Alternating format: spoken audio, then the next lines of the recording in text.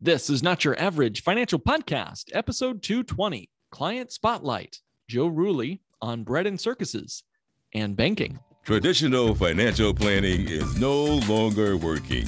And in the new normal economy, your host, certified financial planner Mark Willis, invites you to join us as we engage the new and improved steps for establishing financial sanity. Be curious, be stable, be sane.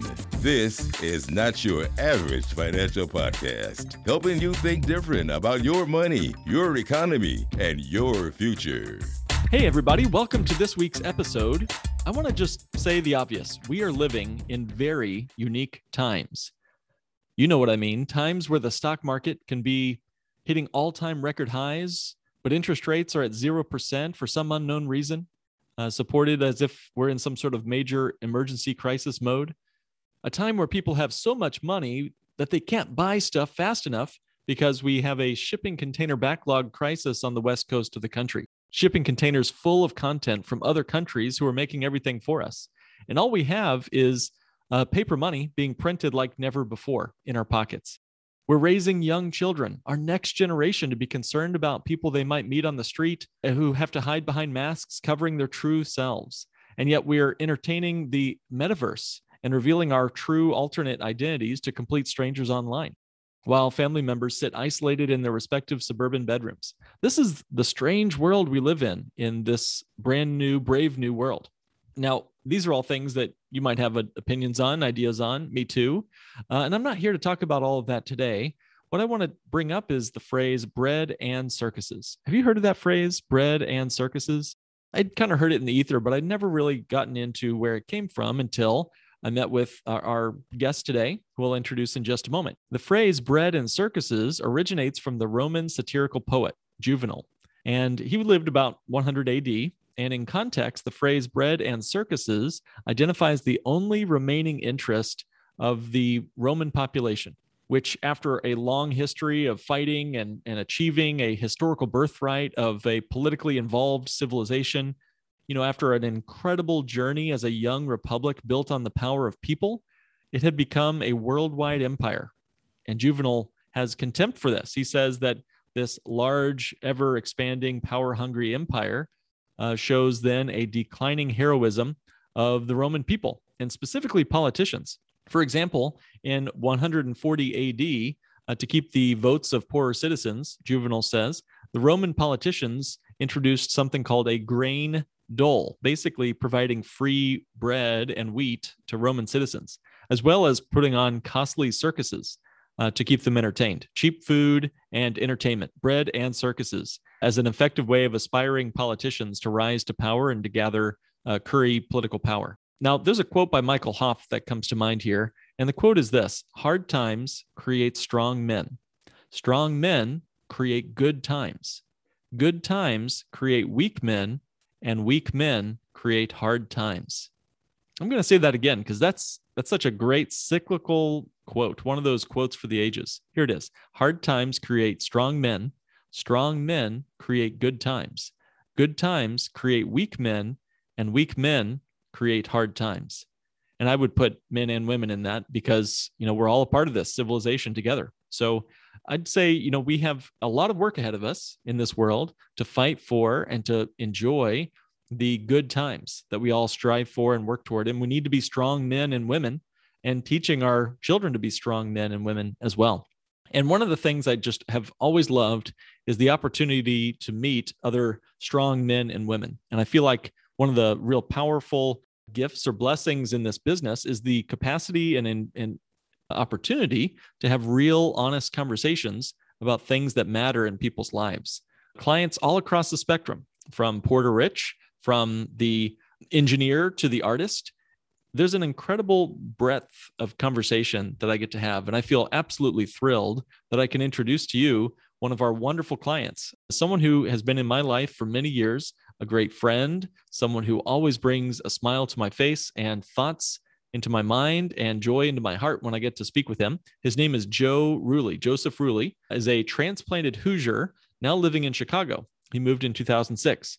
As a 1987 graduate of University of Notre Dame, He has a 1992 graduate degree from St. Meinrad School of Theology, an MDiv, just like me. So he and I are co-laborers in that regard.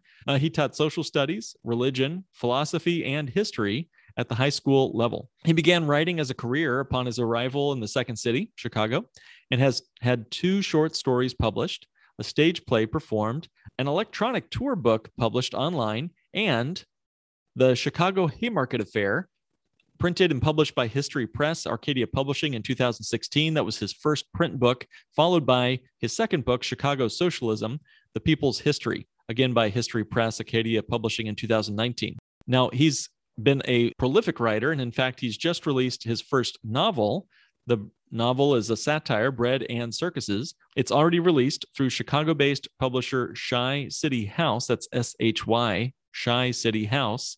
And he is contracted with History Press, Arcadia Publishing, for his third book, tentatively called Chicago Marching, Protest, Authority, and Violence since 1855. So as you can tell, he's going to have a breadth of knowledge on the Chicago history, but I think even more broadly to the history of banking and protest and freedom in this country. So take a listen. I know you're going to enjoy this wide-ranging interview with Joe Ruley. Joe, welcome to the show. Thank you. Good to be here. I'm glad to have you. You know, this has been a conversation that I've been looking forward to sharing with our audience for a long time now. I've thought about, who are just the coolest people I get to meet with and talk with. And you always come to mind. I always love it when it's time for our 6-month review meetings and so forth, because I love to hear the latest updates on where life has taken you. You're always on, it seems, an incredible adventure with publishing and more. But I don't want to, spill the beans too quickly here on what you're up to today with your books and more. Take us back to your childhood, and specifically, what was money like for you as a kid? Well, it was funny. I look back and see a lot of my patterns started with, my 2 sisters and I all received an allowance. We had particular jobs to do, so we had a set amount, and I learned, and I wish I had them, but I would always write every month what my income was at the time, which figured by the time I was probably in the middle grades, 5th, 6th, 7th, 8th grade, I think I had a bank account, a savings account. So I always put what was in there, plus what I had in my dresser drawer. And I'd always count that. And I had an ongoing list. And I remember doing that. And I remember always being uncomfortable when it got to a level that I felt was too low. So I always had cushion money, even when it was just for buying baseball cards, or as we got closer to the bicentennial in 1976, I bought U.S. president cards in bubblegum card style. So, just a lot of that stuff. We were allowed to spend our money with approval, but we always saw it as our money that we earned. Love it. Okay. And then, so fast forward, you've had many adventures in life. You and I met. Tell me what you were doing in Chicago, and sort of when we met was probably 2012 or 13, give or take. It was 13. If you remember, okay. It was the summer that I was just going through the horrible experience of begging a mortgage from a bank. Mm-hmm. I was buying into a co-op building. And so it was hard finding a bank. I finally ended up going with a mortgage broker in Chicago, who was much friendlier to the co-op world than most in the banking system. And for those that maybe aren't familiar, what makes a co-op different? I see. Yeah, the co-op is different. And that's what makes banks nervous about it, is that I don't own the property. I own shares of the whole, which I love. I think it's, if I may use the S word, it's very socialistic in its principle of everybody's got a say in everything. And we manage ourselves. There are 36 units. And we also self-manage one rental unit in the building. So we take turns on the board. It was very appealing to me. And it was very low cost. So it took me 6 months to get it. And you and I met when I was helping out a mutual friend, Nathaniel Filbert, the photographer. He had done some work with me on headshots, and then I could help him out with doing some work on his business portfolio by being one of his, quote unquote models in his photo shoots. And you were sort of manning the door of the building we used. And that's right. And you and I were talking in some of the breaks that we had during the photo shoot. So you told me some of your business, and I wasn't quite ready at the time because we were just going to be closing on the condo in the next month or so. I think we met in May, and I ended up closing in July. And then I said, yeah, we'll talk when I get all, done, which in my mind was like, okay, I hope he doesn't call me again. Yeah. I can understand that. I'm so grateful.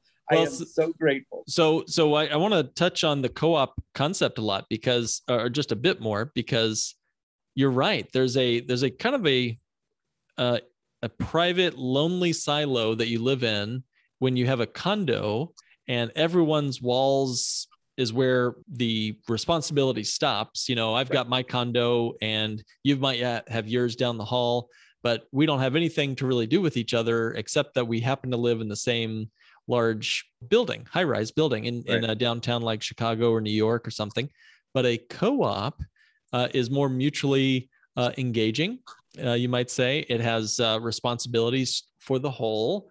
We have, and correct me if I'm wrong on this, but you have decisions that you make that might impact other members and even their interior space or their roof or whatnot. And as you say, you've got even a rental that the building itself, all of you have to make decisions on if you're going to raise the rent or do this and that and fix this up. Correct. And that sort of thing. Yeah. Right. It's almost like a business unto itself in some ways. Correct. Yeah. And that might tie into mutual life insurance companies. We might make a connection there, Joe, a little bit later in our conversation. So I'm at a co-office space. This is early on in the Lake growth days at that point, and I'm running my own little business from my little spot in that co-office space. And, as is the case with co-offices, you don't have a private sealed off office space.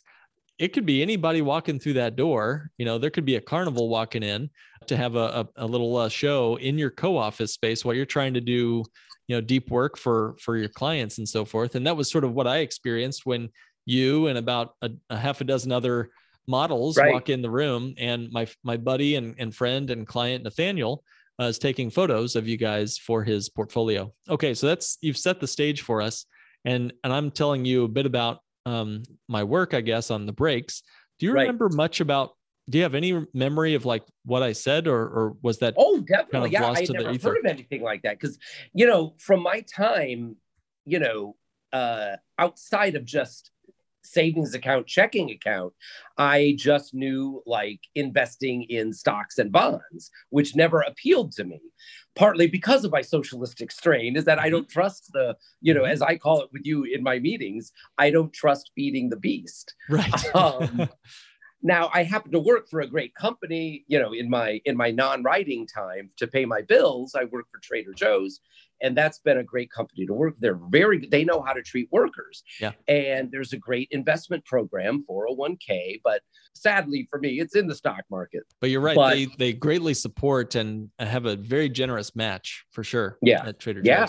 So that's been a great savings, but even more so when you introduced me to the Bank on Yourself program, it was this eye opener of like, okay, I could use this as my savings account. Cause it's like, I'm not getting much interest, with my money. So, and I didn't want to, what I felt was gambling it away in the stock market, because I don't want to be beholden to anybody or at the mercy of somebody sneezing, in some region, and then gas prices go up, Yeah. So it just seems so volatile that was not appealing at all. So I think the non-volatility overall of the Bank on Yourself system, I think that was the most appealing. And I had never heard of anything like that. Because when you first said, I don't know, you said Bank on Yourself, but I didn't know what that meant. Then I heard like insurance, and I thought, oh God, here we go. Yep. And that's when you said, I hope this guy doesn't call me back. Yeah. No, right. But it was great because talking to you again, watching the video, one of the early videos, I think, and reading the material, I think that really explained it. And so by October, when we started my policy, I think I was 100% behind it by then. Yeah.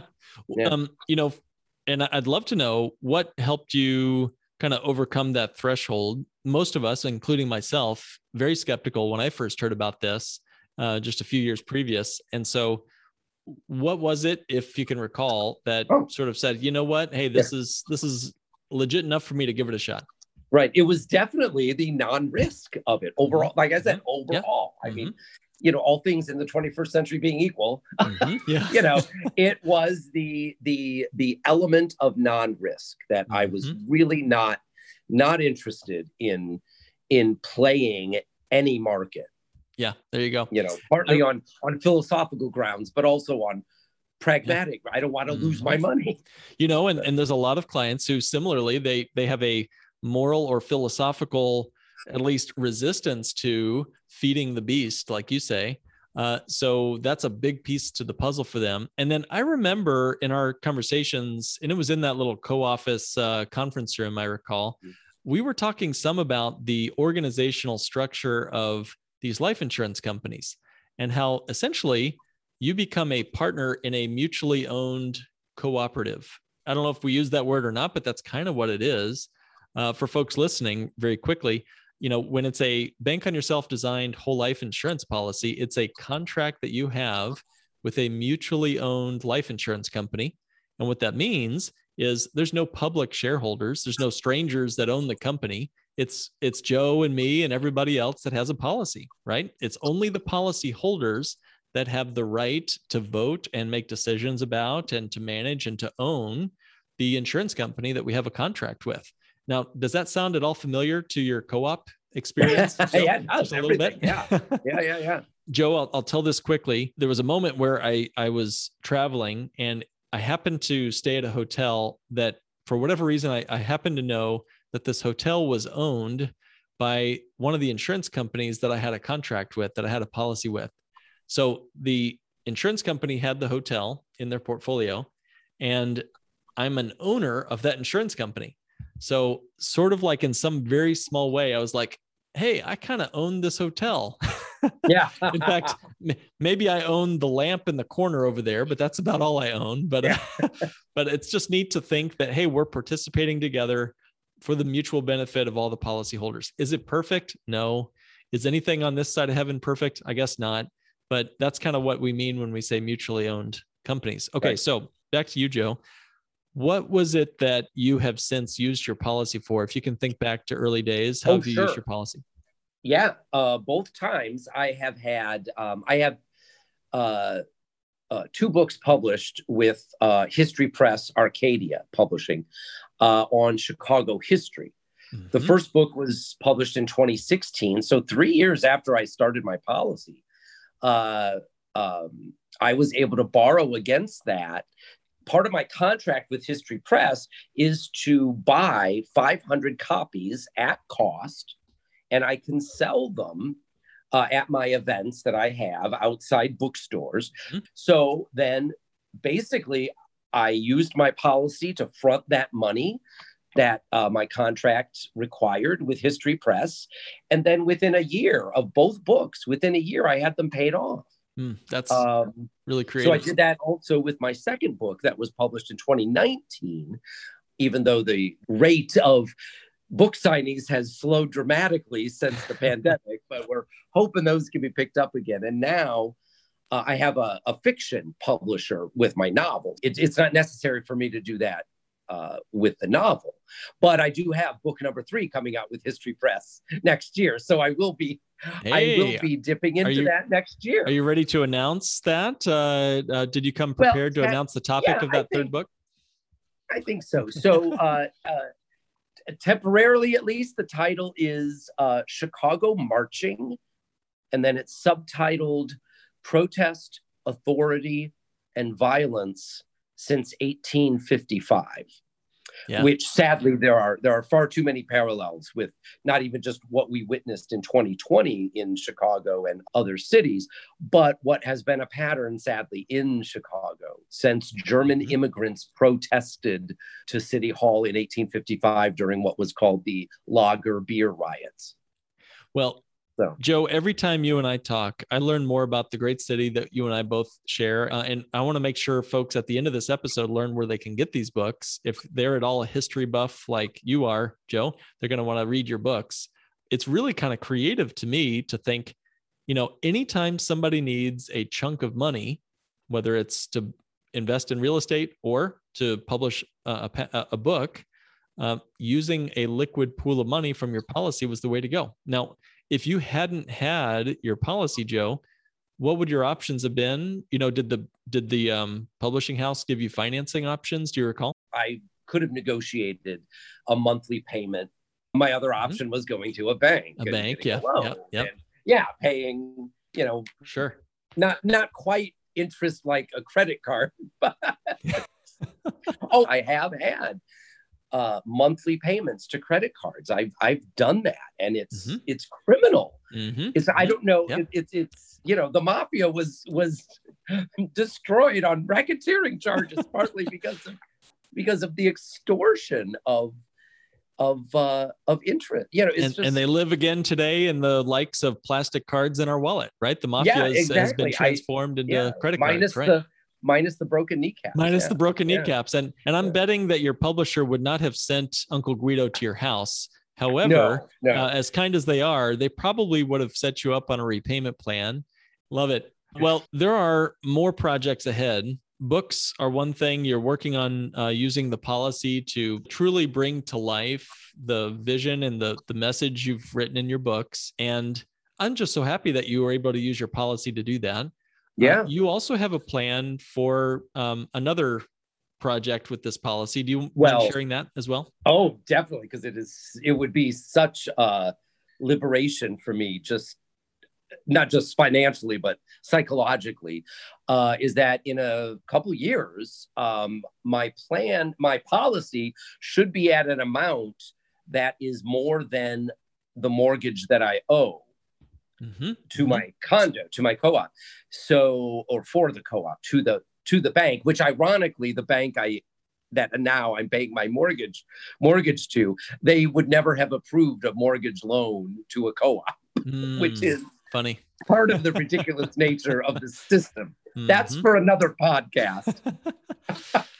But anyway, so within a couple of years, I should be able, all things being equal and nothing unforeseen happens, I should be able to use my policy to pay off my mortgage. And then with that mortgage money I have already budgeted every month, I will pay myself back. You'll be your own mortgage to yourself. A fraction of the interest that I'm paying to the mortgage holder. Yeah. Oh, fantastic. Yeah. Joe, that's exciting. I would hope that I could be invited to your house to watch you burn that mortgage paperwork. Yes. I mean, the mortgage to the bank, I'm hoping they send me something.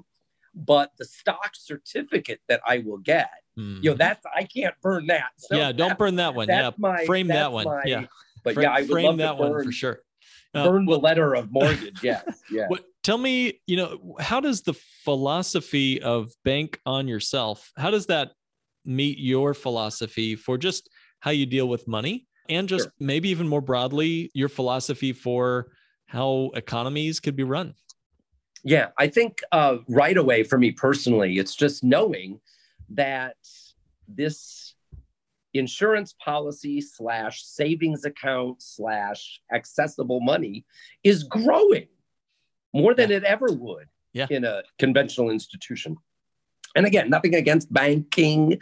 I have problems with banks, the way they're run. This is now my third institution that I'm making payments to. That again drives me crazy, is that all three of these institutions did not give me a mortgage, but now I have paying them after 8 years paying them. So anyway, just looking at the statement every month and seeing how much of it goes to interest, it's just again, it's just they have the power. So I think with the incentive for me is not just the great interest that I'm getting for my money, growing, but the fact that I am not beholden to this unknown entity or group of people in a stockholder meeting. There is nothing for me, nothing more degrading than begging a mortgage. Mm-hmm. You're right. You're right. There's kind of a faceless, nameless. It's sort of a demeaning experience to realize that, as a person begging for a mortgage, you were probably brought up in somebody's boardroom somewhere in some other part of the country. They looked at your file, they saw your name, they saw your finances, and they said check mark or put it in the trash. Yeah. And that would have determined your future, right? Right. Why should banks have that kind of control over us? Right. I have a question as a historian too, Joe. How have banks impacted the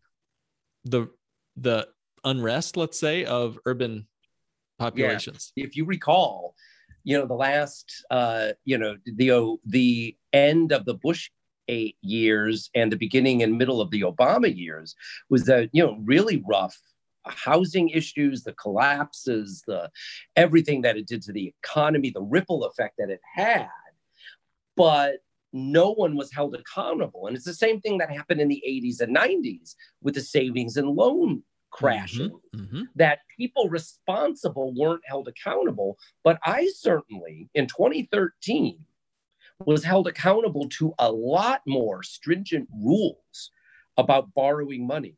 And I remember my first banker, who was so problematic to get a loan from, the bank, not him, but the bank, was that I'm subject to all these new regulations, and it wasn't my fault. I didn't bring down this system. And it was like all these other people who were responsible, all these entities and human control, that this wasn't a computer screwing up.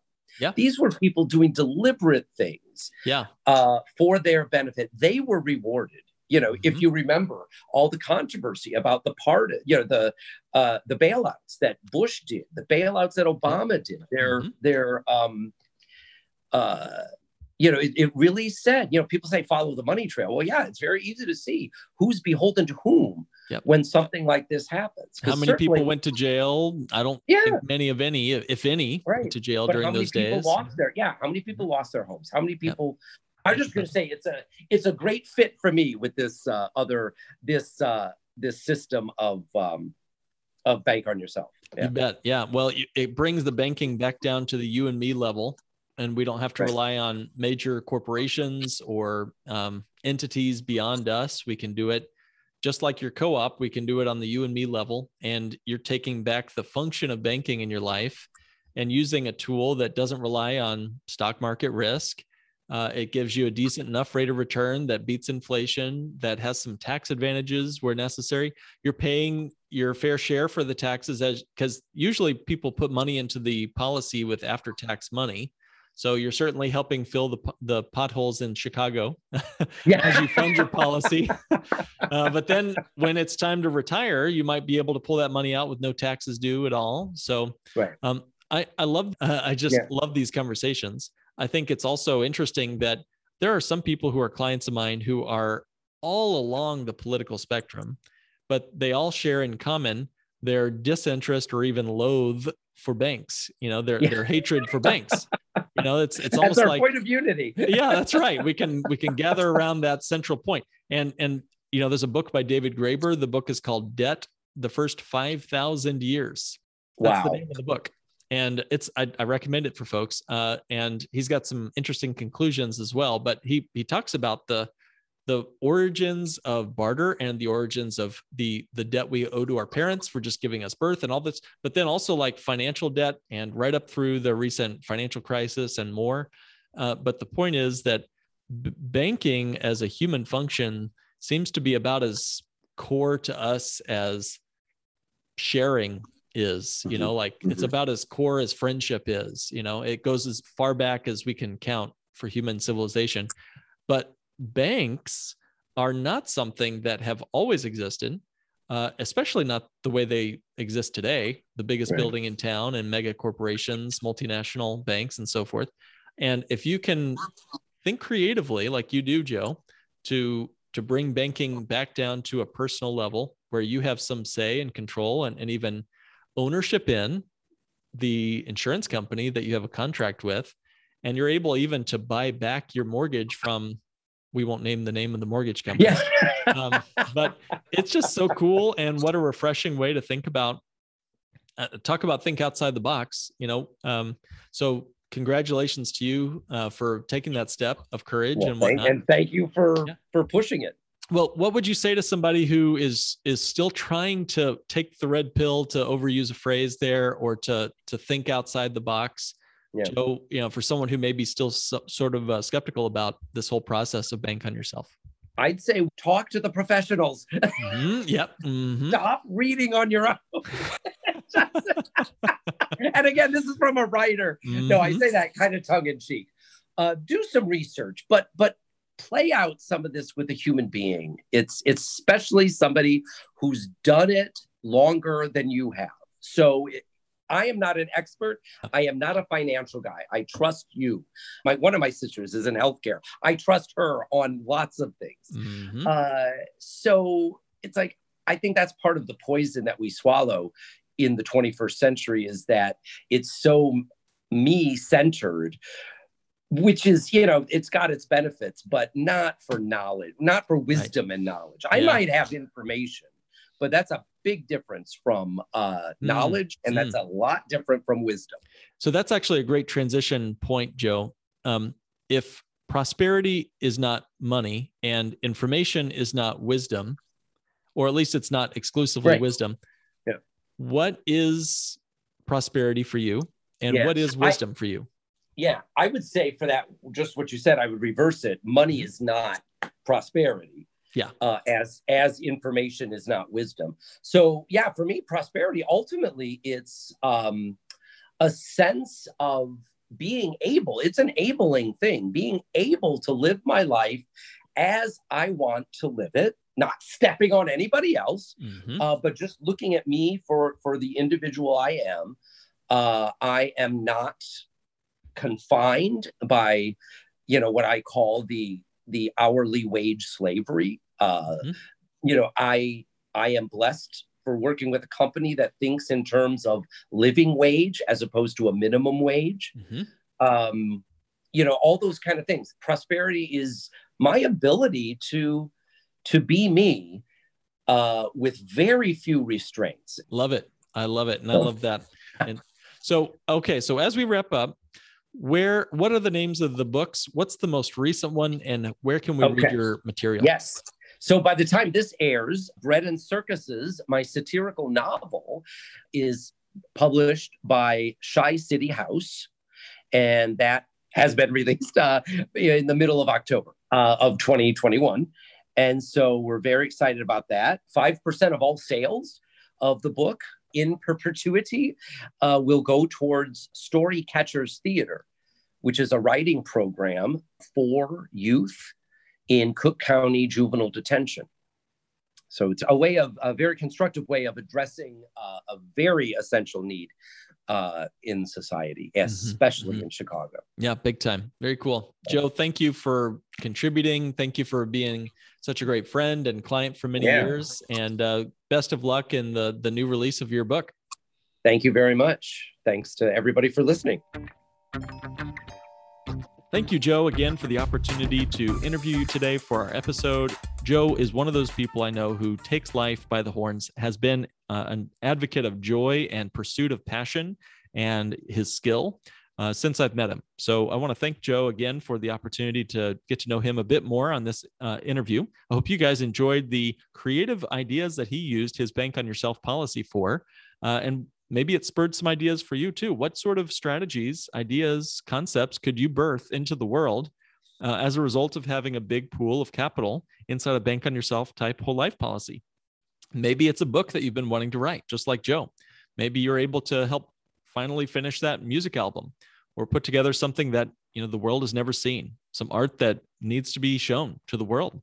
This is your chance to do it if you've got the capital. And Joe has certainly been able to do that. And the world is better because of it. So good on you, Joe. And thank you, everyone, for joining me for this week's episode of Not Your Average Financial Podcast, helping you think and live differently with your money, your economy, and your future.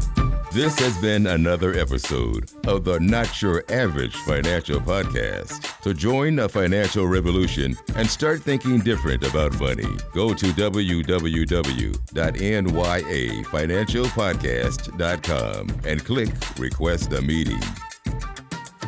The topics presented in this podcast are for general information only and not for the purposes of providing legal, accounting, or investment advice. On such matters, please consult a professional who knows your specific situation.